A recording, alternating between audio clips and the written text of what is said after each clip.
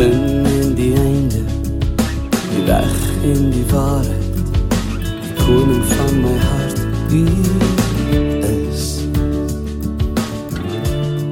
die Seun van God.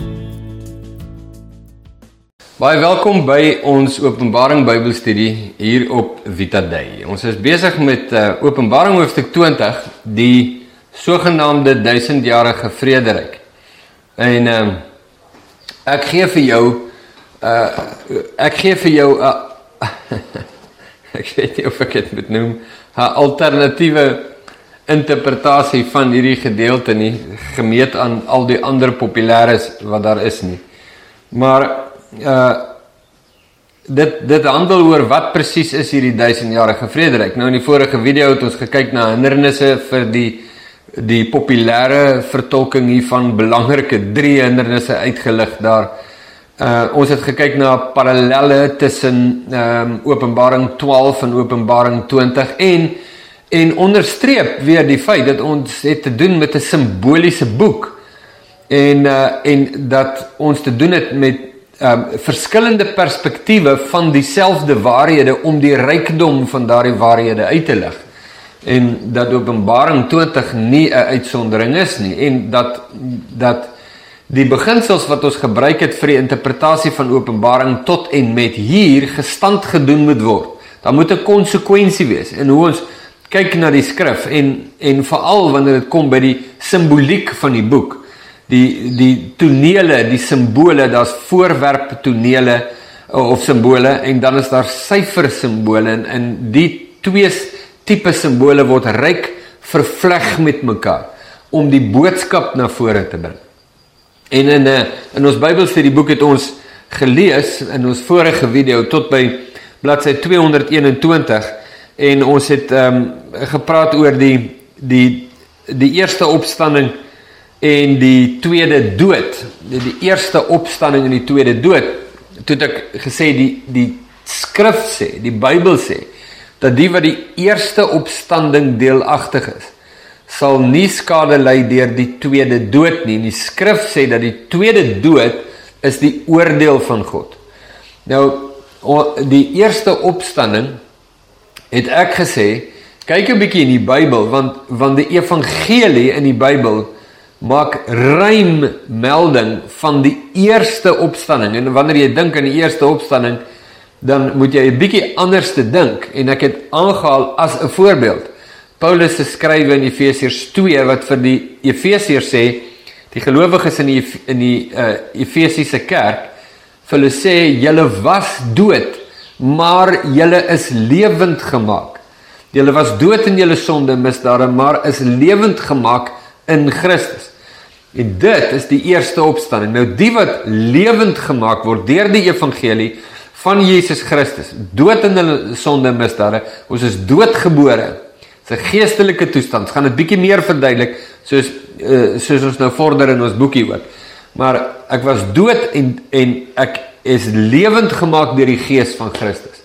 Nou die wat lewend gemaak is deur die gees van Christus, wedergebore is en aan Christus verbind is. En daarmee saam, Jesus se waarskuwings, aan Jesus getrou bly tot die einde toe, sal deur die tweede dood of die oordeel van God geen skade ly nie.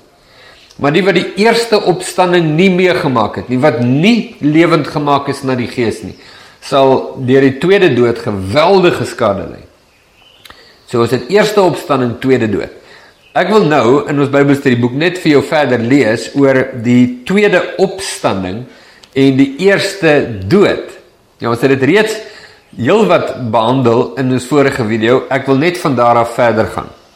Die tweede opstanding en die eerste dood is egter iets wat alle mense sal deurlewe, behalwe natuurlik die wat in die lewe is as Jesus terugkom. Die tweede opstanding en die eerste dood. So die Bybel praat net van die eerste opstanding en die tweede dood. Ek wil nou praat van die tweede opstanding en die eerste dood. Eerste opstanding, tweede opstanding. Eerste dood, tweede dood. Bietjie daaroor praat. Alle mense sal sterf en alle mense sal opgewek word. Sommige tot lewe en ander tot verdoemenis. Jesus verduidelik die tweede opstanding in Matteus 25 vers 31 tot 46, waar almal voor God verskyn om beloning vir hulle lewens te ontvang. Hy noem dit die tweede opstanding. Of ons noem dit die tweede opstanding. Eerste opstanding is wedergeboorte. Nie almal sal die eerste opstanding meemaak nie. Nie almal sal deur die tweede dood gaan nie. Dit het die teks vir ons klaar gesê. Die tweede opstanding sal almal meemaak. Almal wat sterf sal opgewek word. Almal wat fisies sterf sal opgewek word. Almal sal deur die tweede opstanding gaan. Die onregverdiges ontvang ewige straf en die regverdiges ewige lewe. As ons dit op 'n grafiek aandui, lyk dit so. Die regverdiges is mense wat die eerste opstanding meemaak. Lewend gemaak van hulle misdade waarin hulle dood was. Was dood deur julle misdade, is lewend gemaak. Eerste opstanding. Hulle sterf. Hulle het almal gesterwe. Almal sterwe, behalwe die wat nou in die lewe is as Jesus terugkom. Maar die standaard is, almal sterwe. So regverdiges het die eerste opstanding meegemaak. Die eerste dood is wat almal gaan beleef, almal beleef die dood. En die tweede opstanding is die opstanding tot die ewige lewe. Eerste opstanding, tweede opstanding. Tweede opstanding is wanneer ek Jesus sien, wanneer ek fisies sterwe en ek by hom is waar ek lewend gemaak word, nie ontklee nie, maar oorklee sal word, en ek beleef die ewigheid saam met God. Onregverdiges. So regverdiges net weer, eerste opstanding, eerste dood, tweede opstanding. Onregverdiges beleef nie die eerste opstanding nie. Hulle beleef die eerste dood. Hulle beleef die tweede opstanding. En hulle beleef die tweede dood. So, wat is daar wat regverdiges nie sal beleef nie? Die tweede dood. Sal die oordeel van God nie beleef nie. Sal daardeur nie skade ly nie. Dat is dit eerder so stel, dis meer korrek. Wat is dit wat onregverdiges nie beleef nie? Die eerste opstanding. Wedergeboorte, daarom is hulle onregverdig. Om die grafiek meer volledig te maak, voeg ons ook die effek van sonde en die effek van die evangelie daarop in. So kom ons kyk, regverdiges. Hulle is dood in hulle sonde. So hulle die wêreld ingekom het, dood in hulle sonde. Hulle is kinders van die bose. Hulle beleef die eerste opstanding deur die evangelie, die wedergeboorte. Geloof in Christus Jesus. Nou is hulle kinders van die koninkryk. Hulle was kinders van die bose, hulle is nou kinders van die koninkryk. Die eerste dood, hulle sterwe fisies, of ouderdom, of wat ook al, of vervolging. En dan is daar die tweede opstanding, waar hulle die kroon van die lewe ontvang, saam met Christus, om saam met hom te heers vir ewig en altoos. Onregverdiges. Kyk nou, hulle is dood in hulle sonde. Hulle is kinders van die bose. En dan sterf hulle, die eerste dood. En dan word hulle opgewek, tot die tweede dood. So hulle beleef die eerste dood, fisiese afsterwe, die tweede opstanding, wanneer hulle nadat hulle gesterf is, opgewek word vir die oordeel. En dit is die tweede dood. Nou hier is 'n belangrike ding om te verstaan. As die Bybel praat van die eerste opstanding en die tweede dood, dan impliseer ons superimpose oor dit wat vir ons gegee word, eerste dood, tweede opstanding, eerste opstanding, tweede dood, dis wat die teks vir ons gee. So ons superimpose op dit, die eerste opstanding, die eerste dood, die tweede opstanding, die tweede dood. Ons maak 'n prentjie volledig deur dit wat die teks vir ons gee. Nou, van hoofstuk 20 vers 2 tot by vers 7 het ons te doen met die konsep van die 1000 jaar. Nou, die getal simbool is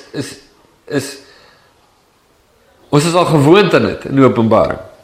Ek bevestig net weer dat Openbaring 'n boek van simbole is en syfers in Openbaring is idees, nie getalle nie. As ons dan teruggaan na Openbaring 20 vers 5, moet ons die 1000 jaar verduidelik in die lig van wat die eerste opstanding beteken. In vorige gedeeltes het ons reeds verklaar wat die simboliese waarde van 10 beteken. 10 verteenwoordig voltooiing. 10 maal 10 maal 10, 1000, beteken volledige en algehele voltooiing. Voltooi, voltooi, voltooi. 3 is ook die symbool van die drie-enige God en die aksies en handelinge van God, soos byvoorbeeld in Openbaring 7 vers 3 tot 4. Ons het hier te doen met volledige en algehele goddelike voltooiing. Wat het God volledig en algeheel voltooi? Hierdie voltooiing hou verband met die bind van die draak en die heers van Christus as koning en sy volgelinge saam met hom. Waarvan praat ons? Want dis wat die teks sê. Hierdie 1000 jaar word verbind met die draak, of die bind van die draak, hou verband met die bind van die draak en die heers van Christus. Nou 1000 jaar is 'n symbool. 10 maal 10 maal 10. Volledig, volledig, volledig. Waarvan praat ons hier? Jesus se laaste woord aan die kruis was, Vader, in U hande gee ek my gees oor.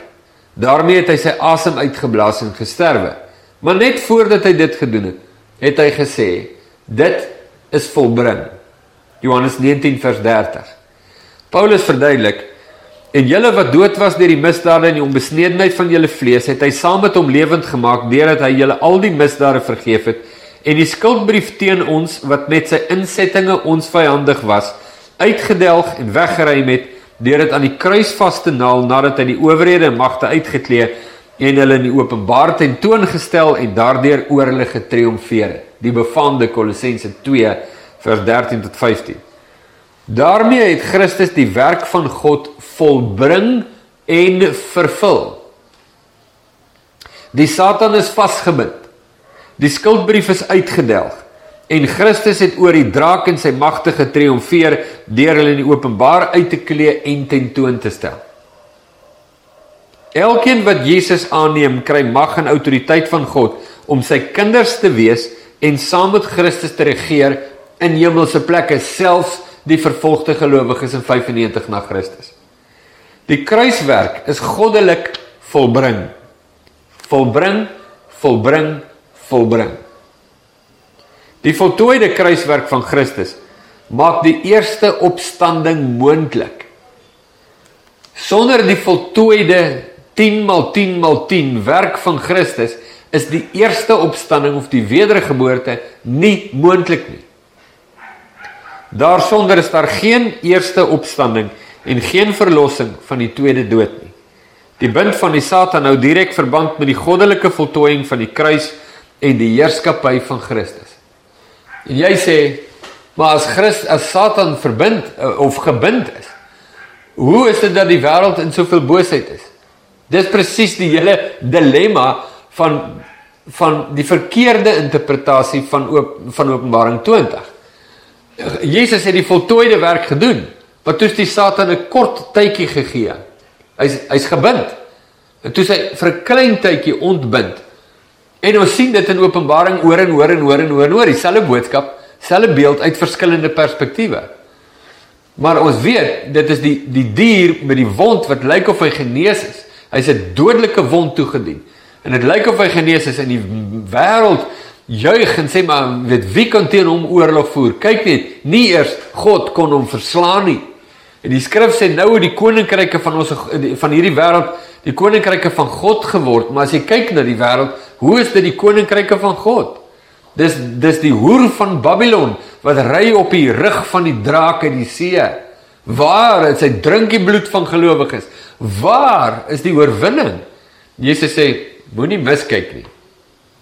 Moenie jou laat mislei nie. Ons sien ook dat die Satan daarna vir 'n kort tydjie losgelaat is op aarde. Ons leef nou in daardie kort tydjie, wat ook bekend staan as die laaste dae.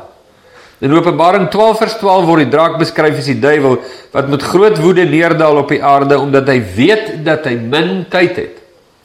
Dieselfde beeld wat in Openbaring 12 geskets word, is weer hier ter sprake, net vanuit 'n ander perspektief. As ons na die wêreld kyk, sien ons nie dat die Satan gebind is nie. Hy vertoon vry om te doen wat hy wil. Ons sien die dier met die dodelike wond, maar die wond lyk of dit genees is. Dit lyk asof die draak en die dier tog maar op die ou einde oorwin, deur te verwoes en te roof soos hulle wil. Maar in Openbaring hoor ons God sê, dit is nie waar nie.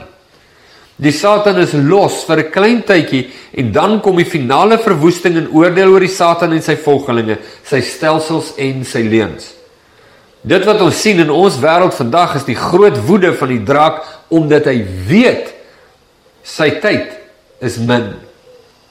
Die mens dink die duiwel kan doen net wat hy wil, en dat God nie in beheer is nie, maar die duiwel self weet anders.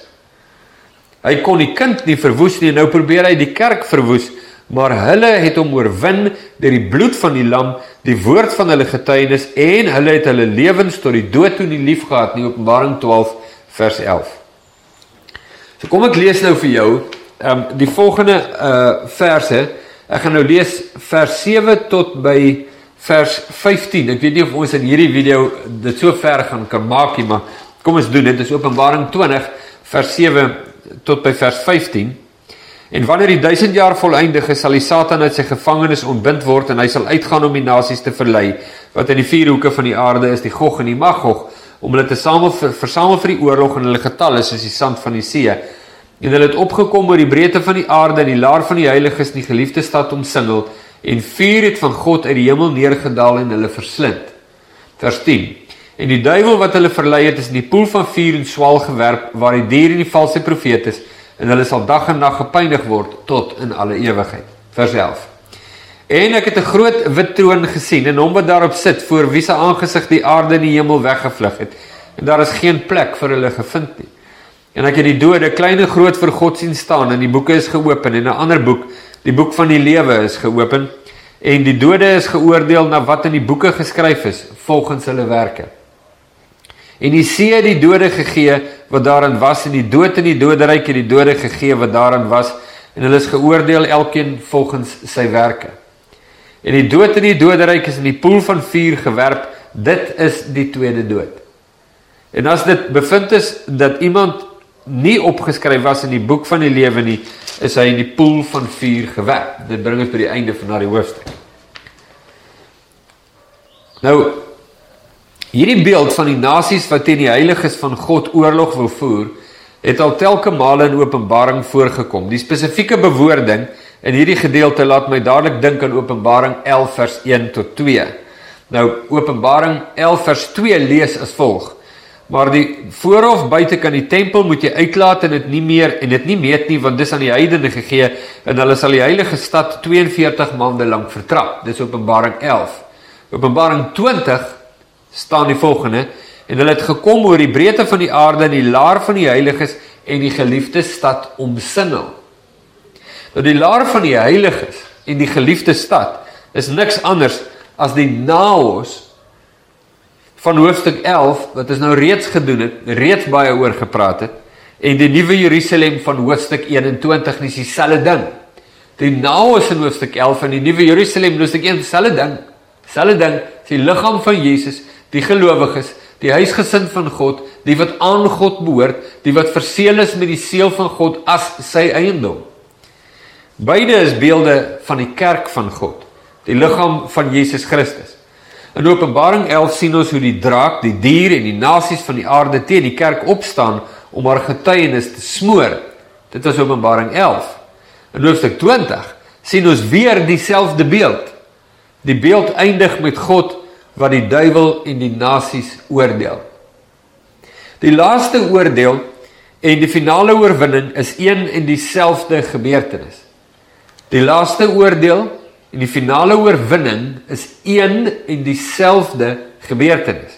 Hoofstuk 20 beskryf duidelik wat die laaste oordeel behels. Dis die algehele en laaste uitspraak van God oor die Satan, sy magte, sy werke en sy volgelinge. Dis die slottoneel en die mees dramatiese drama wat nog ooit in die geskape wêreld afgespeel het. Die Satan is totaal en al verslaan en die lam regeer volkome. Die koninkryke het voorwaar die eiendom van ons God geword. Nou, Die volgende hoofstuk, hoofstuk 21, wat net soveel debat al onder gelowiges ontlok het, is 'n voortsetting van hierdie visioen waarmee ons nou te doen het, naamlik die 7de visioen in Openbaring. Hoofstuk 20, 21, 22, die heel laaste visioen. En dit is 'n samevatting van alles wat ons gehoor het in Openbaring, as het ware 'n samevatting van die hele evangelie van Jesus Christus, regdeur van Genesis tot by Openbaring. En elke knie sal buig, elke mond